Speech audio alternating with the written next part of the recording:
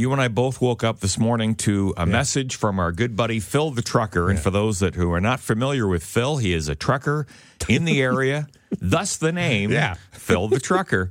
Keep the rubber side down and the shiny side up. 10-4, Phil the trucker. All right, so that's Phil. Yeah. So you and I both woke up to this message that he sent us overnight.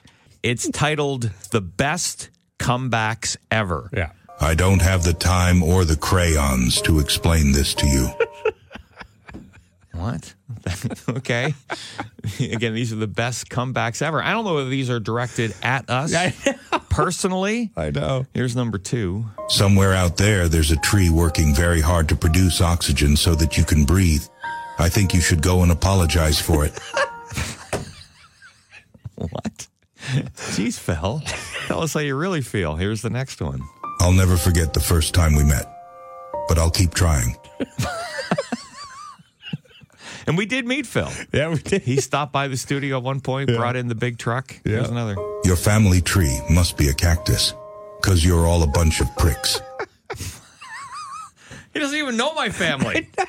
Does not even know my family, but he thinks they're all a bunch of pricks. Okay. What doesn't kill you disappoints me. Ouch. What doesn't kill you disappoints me. That was harsh. Wow.